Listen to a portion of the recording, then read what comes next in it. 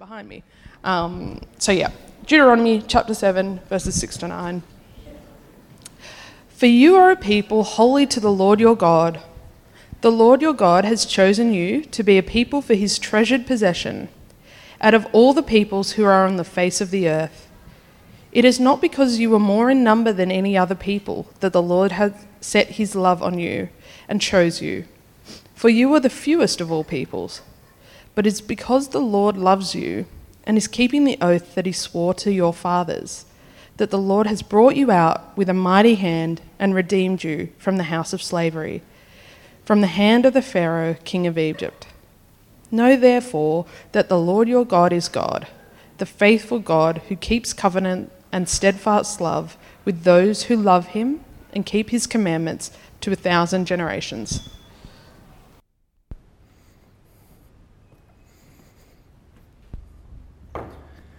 All right, well, good morning and welcome. I'm Jeremy, the lead pastor here. It's so good to have you with us this morning. Whether this is your first time in church or it's just your first time with us here as a church gathering, really good to have you along. And our run of good weather on Sundays, I mean, I don't know what you think of the wind or whatever. It did take the edge off the heat a little bit, but our run of good weather on Sundays has been surprisingly good. So I'm calling it already for December 18 for Christmas carols.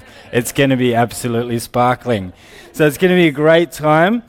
But we're continuing our series in Deuteronomy, as Alicia mentioned before, and looking at God's word to his people throughout time. And it has been surprising as you look at such an ancient text at how relatable it is to a modern context. And this week is no different as we dive into Deuteronomy 7. And what we're going to see is that God calls his people then and now to stand out and to be different from the culture around them. Though their culture was very different in many ways to ours, the call is still the same. God's people are to be different from the people around them. I don't know if you've heard of the Asch conformity test. Is there anyone who came across it in psych or anything like that? Even if you haven't heard the term, I reckon at some point you may have come across this test. But it's called the Asch conformity test because it was pioneered by Solomon Asch in the 1950s. And he wanted to work out how easily influenced people were by not even their peers, but just by other people's behaviors around them. So he set up a test, which is a great prank. Each kind of group of people that he tested, it was a very simple test. There would just be a couple of lines, and you had to work out which line was the longest. So it could not be any simpler. It could not be any clearer, and the answer couldn't be any clearer. But what he did for each group was he had one participant, and everyone else in the group was actors. Just imagine finding out after this morning that you were the only participant here and everyone else was acting. Just how on edge that would put you for the rest of your life. But anyway, in this test, there's one participant, everyone else is actors, and for the first 3 sessions, they're just short ones, but for the first 3, the other actors give mostly correct answers, but 1 or 2 wrong here and there. But as the experiment goes on, really from tests 4 all the way to 15, they start to answer almost every obviously right answer as wrong.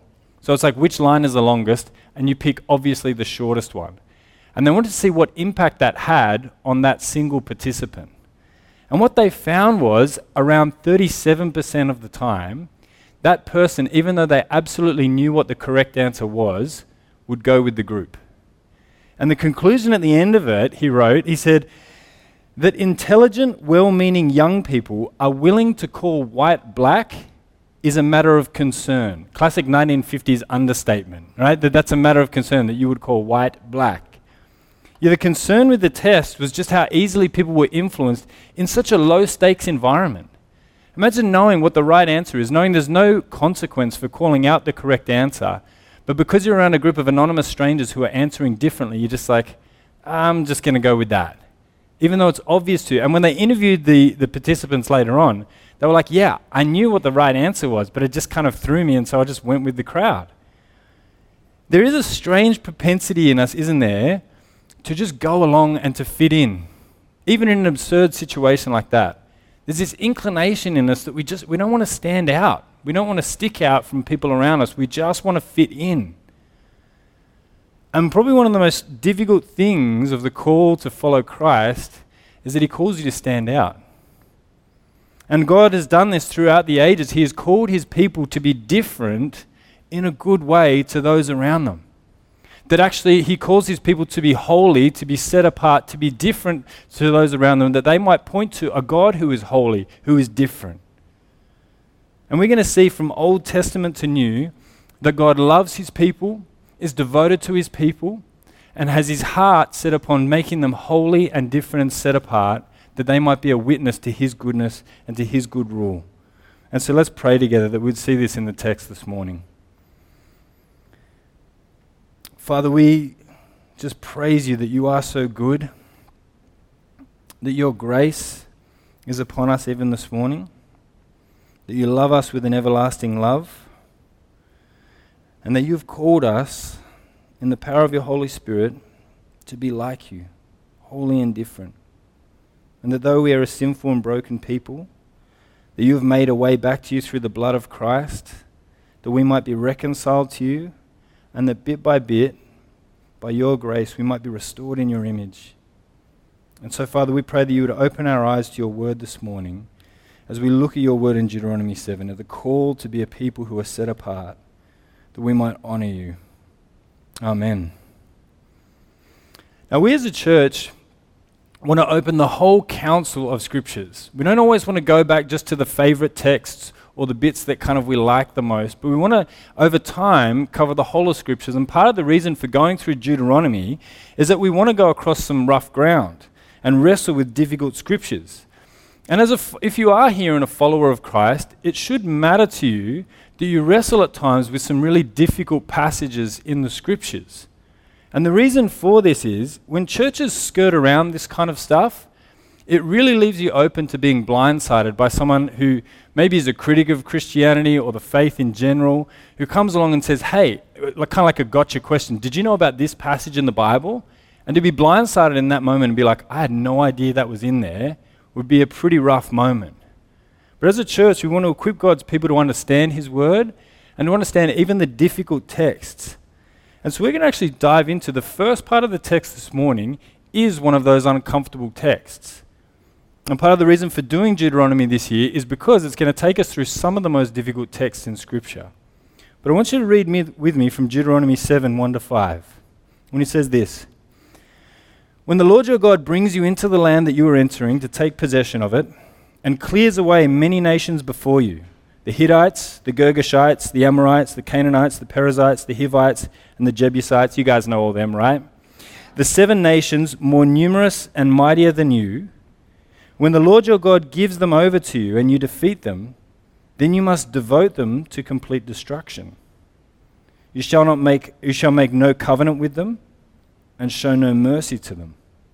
You shall not intermarry with them, giving your daughters to their sons or taking their daughters for your sons, for they would turn away your sons from following me to serve other gods. Then the anger of the Lord would be kindled against you, and he would destroy you quickly. But thus you shall deal with them. You shall break down their altars, and dash in pieces their pillars, and chop down their asherim, and burn their carved images with fire. God commands his people here to drive out the 7 nations that are in the land that they are going to live in. And he says, you must devote them to complete destruction. And God doesn't stutter on this. This comes up again and again throughout Deuteronomy. Not only that, but he doubles down and then says, you shall show no mercy to them. Not only that, but in Deuteronomy 20, look at what it says in 16 and 17. It says, but in the cities of these people that the Lord your God is giving you for an inheritance, you shall save alive nothing that breathes, but you shall devote them to complete destruction.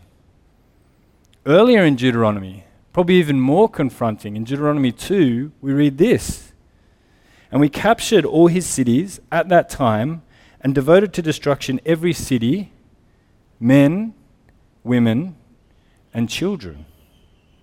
We left no survivors. That's pretty confronting. Because last week I told you that they were driving out these nations before them because these nations were wicked and they practiced things like child sacrifice.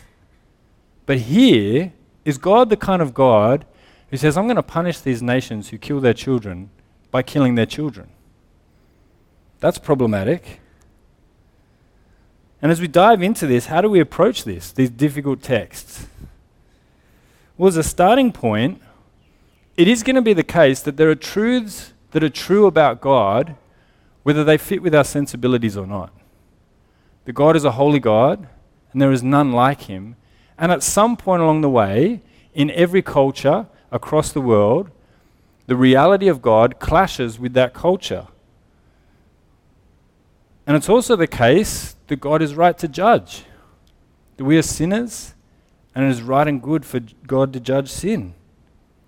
That he is a God who judges. There is a punishment for sin. But it's also right to ask the question, is this really what God is commanding in Deuteronomy?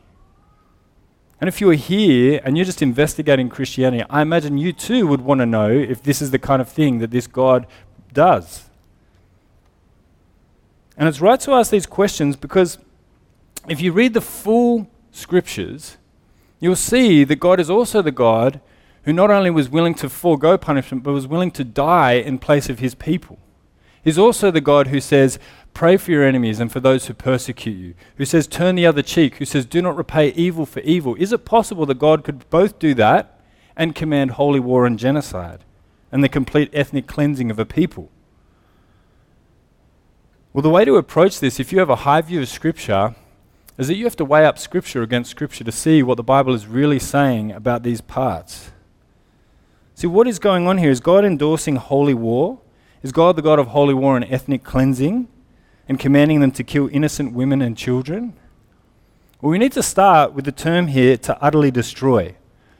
The word there in Hebrew is haram, and it means to devote, and can mean to devote to destruction, but also can mean devote or set apart as holy.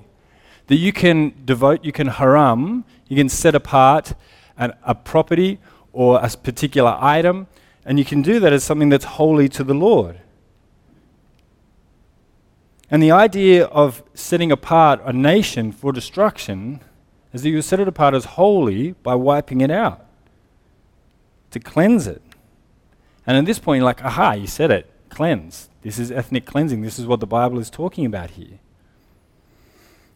But in Scripture, what Israel were meant to do was to wipe out a wicked regime and a culture and to erase it entirely, yeah, but not the people entirely who were there.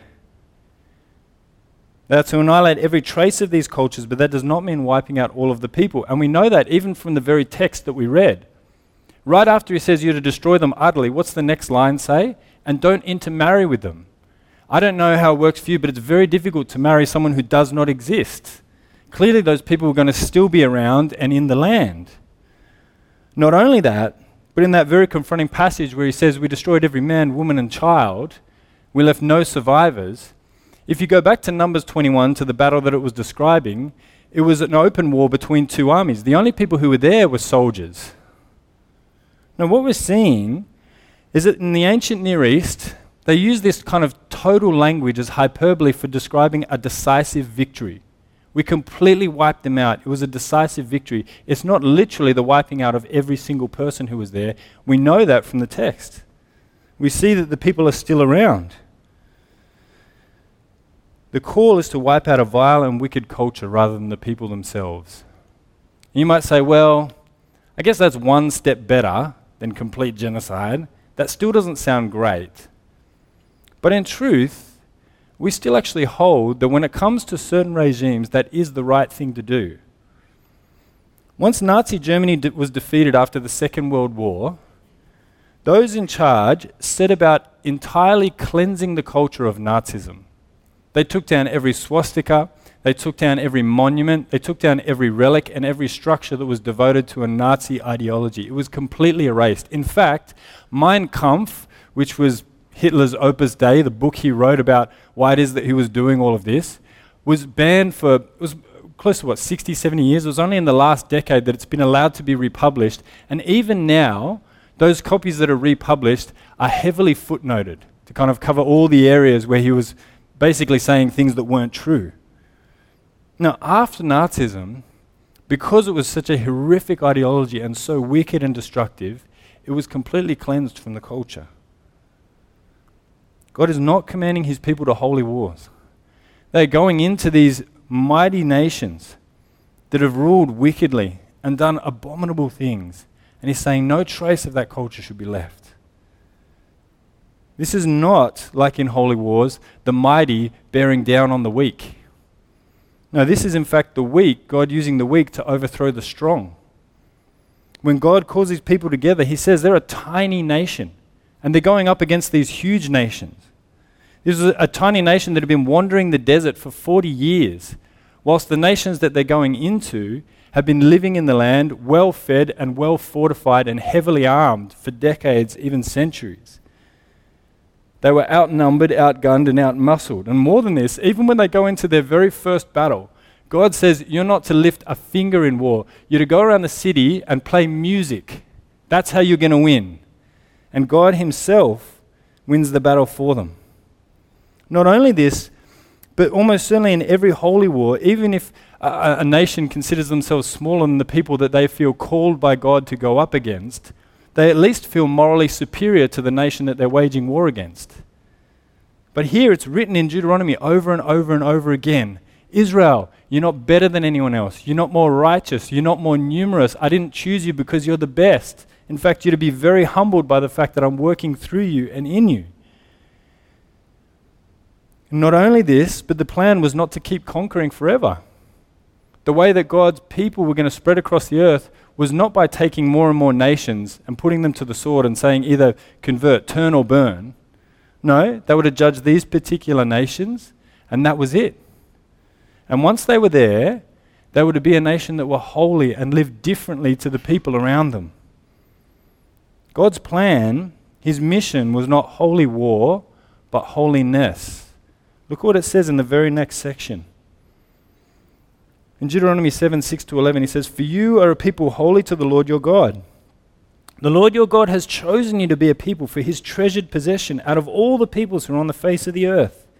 It was not because you were more in number than any other people that the Lord set his love on you and chose you, for you were the fewest of all peoples.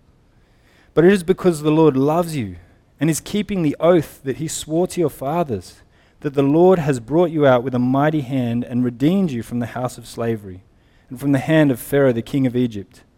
Know therefore that the Lord your God is God, the faithful God, who keeps covenant and steadfast love with those who love him and keep his commandments to 1,000 generations, and repays to their face those who hate him by destroying them. He will not be slack with the one who hates him, but he will repay him to his face. You shall therefore be careful to do the commandment and the statutes and the rules that I command you today." Israel were meant to be holy. God says to them, I've set you apart. I've chosen you to be holy, to be different, and to point to a holy God. He says, you are my treasured possession. And he says, I didn't choose you because you were the best. And it was like, well, who's the obvious choice? Israel. They're the best in the ancient Near East. I choose that team. He's not a fair weather fan who just dips into a sport he likes and like, who's on the top of the table? I'll pick them. That's my team. Just so you know, if you support a team like that, you don't really support them, by the way, just as a little offsider. But he says he chooses the weakest, the fewest, the least to demonstrate his purposes through, so that people would know that this nation are not doing things because they're great, but they must worship and follow a great God. And his plan is that they would become holy, that they would live differently, that they would act justly, and as that is a witness to the nations around them, the nations would actually come to them. That they wouldn't expand their empire by warfare, but by being God's people in God's place under his rule, that people would start to come to them. And this actually happens. After David, his son Solomon rules, and he rules wisely. In fact, when God says you can ask for anything, he doesn't ask for power or money. He says, God, I'm young. Make me wise so that I can lead these people well. And through that, God blesses his rule. And we see Israel in its best possible place. The temple gets built. They're set in the land. There's peace on every single border. There's prosperity. People are doing well, and they're living under God's word just as he said. And look what happens. In 1 Kings 10 we read, "Now when the queen of Sheba heard of the fame of Solomon concerning the name of the Lord, she came to test him with hard questions. She came to Jerusalem with a very great retinue, with camels bearing spices, and with very much gold and precious stones. And when she came to Solomon, she told him all that was on her mind. And Solomon answered all her questions. There was nothing hidden from the king that he could not explain to her. And when the queen of Sheba had seen all of the wisdom of Solomon, the house that he had built, the food of his table, the seating of his officials, the attendance of his servants, their clothing, his cupbearers, his burnt offerings that he offered at the house of the Lord, there was no more breath in her. And she said to the king, "The report was true that I heard in my own land of your words and your wisdom. But I did not believe the reports until I came and my own eyes had seen it. And behold, the half was not told me. Your wisdom and prosperity surpasses the report that I heard. Happy are your men, happy are your servants, who continually stand before you and hear your wisdom. Blessed be the Lord your God, who has delighted in you and has set you on the throne of Israel, because the Lord loved Israel forever. He has made you king, that you might execute justice and righteousness." This is Israel finally living and working as it was supposed to happen. And the nations are starting to come to them and being like, "Wow, look how different you guys live. Look how happy your servants are and your people are. How well you execute justice. How differently you operate as a nation to the nations around you. How different your burnt offerings are to their burnt offerings." And what does she do? She praises God. This was the plan all along. That as Israel lived as a holy people, that the nations around them would come to know God and to worship Him and to live for Him just as they did. And it lasts for about 2 seconds. Because Solomon, though he starts out so well in his early years, turns away from the Lord, disobeys the Lord, he marries many wives, he starts to follow after false gods, and everything spirals down from there. His son turns out to be worse than even him, and Israel splits into two halves. The northern half is almost a universal disaster from start to finish, and the bottom half goes from being good to bad to good to bad until eventually they both just death spiral down and are wiped out. And they become, in the end, exactly like the nations around them. That instead of being holy and different, they become just as unjust and corrupt as the nations around them, and God sends them out of the land, and eventually in His mercy brings them back into the land, but it's never the same. Israel is never the same again. And then there's 400 years of silence until God acts again. And this time He sends a king who doesn't stuff it up. This time Jesus comes, God Himself comes, and He is a holy king. He is different to other kings. He doesn't come to bring war, but He comes humble and riding on a donkey. He doesn't come to kill and to take life, but to die and to give life. He doesn't come to punish, but to forgive. He comes to set the captives free. And we read in the Gospel of Matthew the account of Jesus' life, His ministry and His teaching, that He, like Moses in Deuteronomy, gathers God's people together and He gives a sermon. And like Moses, He does it from a mountain. But this time, instead of being about to send them into the promised land, He's about to send them out to the nations. Where in the Old Testament, people were meant to come to God's people, now God is going to send His people out. And in setting out what His people are to be like, look what He says in Matthew 5. He says, "You are the salt of the earth. But if salt has lost its taste, how shall its saltiness be restored? It is no longer good for anything except to be thrown out and trampled under people's feet. You are the light of the world. A city set on a hill cannot be hidden. Nor do people light a lamp and put it under a basket, but on a stand. And it gives light to all in the house. In the same way, let your light shine before others, so that they may see your good works and give glory to your Father who is in heaven." Jesus makes maybe the simplest argument that has ever been made in history. He's like, if salt is not salty, it's useless. And that's a fair point. But He's not trying to give culinary advice here. His point is about what it means to be God's people, because He's about to go on a long sermon about what it means to have your life transformed by the gospel in every single area. And He starts by saying, salt that's lost its flavorfulness is useless. Who would put salt that has no flavor on your food? You might as well just put sand in there. It is completely worthless. In fact, all you would do with it is throw it out. And what's He saying about His people? He's like, if my people are exactly the same as the culture around them, what's the point? That's why the argument that a church just needs to update its ideas to be more relevant is foolish. Whenever a church does that to try and keep pace with the culture around it, what happens to it? It dies because it becomes irrelevant. It's just more white noise. If the church just echoes back to the culture the same things it believes, it's not different, it's not distinct, and there's nothing to pay attention to. And it's not just an observation or an idea that they die out, they literally die out.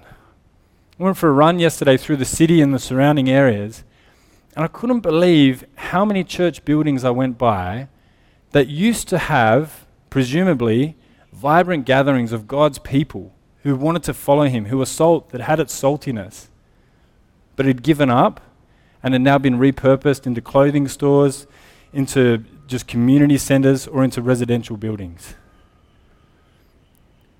When the church loses its saltiness, its distinction from the culture around it, it just dies out. But similarly, there is another way that churches die out, Jesus is saying. He says one way is for a church to kind of just compromise and change what it is to just be like the culture around it. But the other way it happens is when a church maintains its distinction but hides away. You saw what he said there, right? He said, a light, you don't get a light, you don't light a candle, presumably in his day, and then cover it, right? That's good fire safety advice, because that's very dangerous. But also it'd be pointless, because why would you try and create light only to cover it over? Not only that, but he says, a city on a hill can't be hidden. You can't just throw a towel over it. If it's on top of a hill and it's a city, everyone can see it from everywhere around. And he says in the same point, what's the point of a church or God's people if it's completely tucked away, if it's completely underground and covert? It's not meant to hide itself away. God's people are not meant to be hidden. They're not meant to just be distinct, but a tiny little bunker or subculture of people disconnected from the people around them. Dietrich Bonhoeffer was a minister during the Second World War, and he stood up to Hitler and his intimidation and was part of a group that tried to actually take him down. And he believed with deep conviction that being a follower of Christ had implications for how you lived in the world around you. In regards to what was happening in Nazi Germany, he said, "If I sit next to a madman as he drives a car into a group of innocent bystanders, I can't, as a Christian, simply wait for the catastrophe and then comfort the wounded and bury the dead. I must try to wrestle the steering wheel out of the hands of the driver." This was in response to Christians whose response to all of this was just to lay low and love and care for people. He's like, no, we are called to be different and to stand out and to do something. But commenting on this passage of Jesus' words in Matthew 5, he said this, it'll come up on the screen for you. "A community of Jesus which seeks to hide itself has ceased to follow him. Neither do men light a lamp and put it under a basket, but on the stand. The basket may be the fear of men, or perhaps a deliberate conformity to the world for some ulterior motive." That's how churches stop following Jesus, is to say, I'll follow him, but I'll keep it private. We'll just bunker down, we'll lock away, and we'll wait for Jesus to come back. And I reckon if there was a danger for us as a church community, I reckon it's probably this one over the first one. I don't think it's not so much that we would backflip on orthodox doctrines or lose our distinctiveness, but that we might be a community who love Jesus, follow him, but just keep our distance increasingly from the culture, that are locked away. And with that, to over time just become less and less salty, in the good way that Jesus is talking about here. That we wouldn't live radically transformed lives like Jesus calls his people to live, but just kind of mildly different.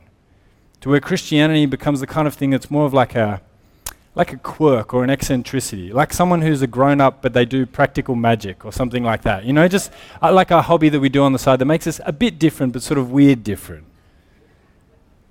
Sorry if it's your first week here and you do practical magic. I think it's very impressive. I couldn't do it.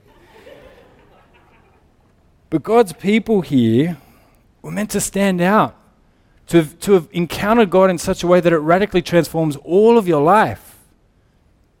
You might be a people who are set apart, who are holy, who are good, different, in a way that then impacts those around you and are so engaged with the community around us that they can see these things and glorify God. I mean, you saw that in the passage there, right? It's the same as with the Queen of Sheba in the Old Testament. That she saw what was happening and then glorified God. And he's saying in the same way, you're to live such transformed lives that are so connected to the city around you that people would see that it's different and be like, wow, what's this God that you speak of? So in applying this, I just want to think a little bit towards next year.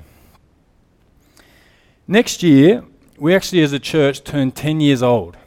So that's pretty exciting. So in March next year, if you could just pencil into your calendars March 4 and 5, we're going to make a big go of it. We're going to invite back all of our, what do you call them, expats or something like that, just like to have a great time actually together as a church community and to celebrate what God has done over the last 10 years and to look back at his grace toward us over that decade.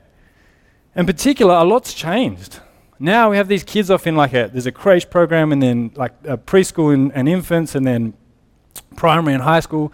Our kids program when we started church was, to put it as frankly as possible, it was a pen that we put them in just behind the last row of seats of the church building up on Darling Street. So things have changed a little bit since then. But one thing that hasn't changed is the mission. The reason we are called City Light is because of this passage in Matthew 5.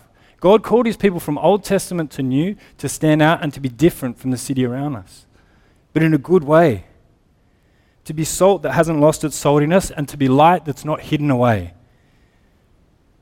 So as you think about next year, wouldn't it be amazing if next year was just the beginning, if it was just actually the start of us getting moving, rather than just a celebration of what's happened over the last 10 years? Wouldn't it be amazing in 10 years' time to look back and say, gosh, the first 10 years was incredible in how God worked in that time, but it was nothing compared to the decade after that? What would it be like next year to see God move powerfully in this church community that we'd see radically transformed lives? What if next year is the year where you grow holier than any other year before? The more like Jesus, more conformed to his likeness, to see his grace transform more of your life next year than any other year. Imagine small groups where every week people are sharing how God has impacted their lives. Where small groups isn't something that you just kind of show up to, read a passage, go home. But it's a week where as you come hungry, wanting to know God's word, having seen him impact your life during the week and wanting to see him impacted in the week ahead. Where people are healed, where relationships are restored, where sin is repented of and mended, where people are laying down their lives, their work, their finances, just saying, God, whatever you want to do with me, I'm open to see it happen. Where there's concern for justice and the poor and the marginalized and the powerless. For our 10th year, imagine it being marked by just radical gospel transformation.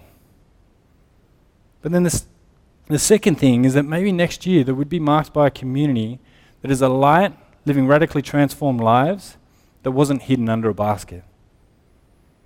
Imagine then as these transformed people go out into the city to be like, you have to meet this God who turned my life around. You have to meet this God who is living and active, who isn't a concept or an idea, but who's living and breathing and really lives in us, in his people. To go out our city and love people like Christ and share the gospel with them and see them come to praise the Lord our God. And I think going into next year as the 10th year, that the timing is right. Not just because we're about base 10 numbers. God isn't really a base 10 kind of God. He's more a 7 guy. But 10 is a nice round number. But I don't mean it so much in that way. I feel like the timing is right in the sense of over the last 2 years, we've had to bumble our way through pandemics, getting down here to the high school, kind of getting into shape for the next little while. And I think of it a little bit more like this. Have you ever seen like Iron Man, Iron Woman, how do you say it, like Iron People? That sounds more like medieval reenactment society. Like, you know what I'm talking about there, at the beach, those kind of races, right? These are some of the fittest athletes on earth. And one of the things that's so kind of strange when you watch one of these races, so usually there's like a surf ski leg, you've got to go out.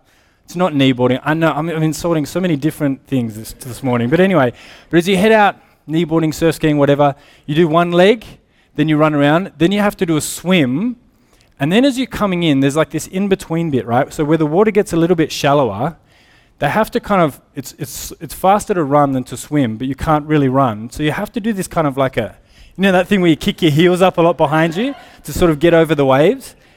And it's incredible to see these just peak athletes do this goofy run all the way into shore. But then once they hit the sand, they just fly. Now, why am I telling you this? I feel like the last 2 years, moving through the pandemic, has us been just kind of doing this goofy run as you just get hit with wave after wave, right?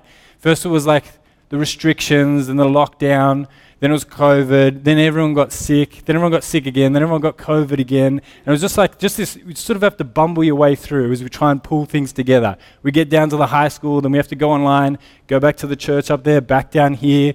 We start groups for families, everyone gets crook, then we start them up again. It's just like this kind of bumbly sort of run. And it kind of feels like maybe next year is just a little bit of clear space just to hit the sand and go. It might be the year we see God work powerfully. Not that he hasn't already, but then we might press on just a little bit less hindered. Unless, of course, there's a tsunami that just comes through and, anyway. You kind of get the idea with the metaphor. So with that in mind, leading into next year, I thought it would be fitting that as we kind of wrap up the year and head towards Christmas, that we might be bringing next year and even the decades to come before the Lord.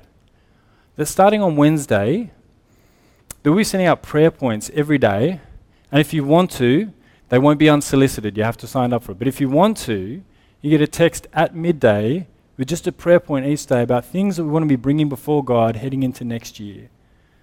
That we might know that just like it was for Israel, it's not because we're great or amazing or anything like that.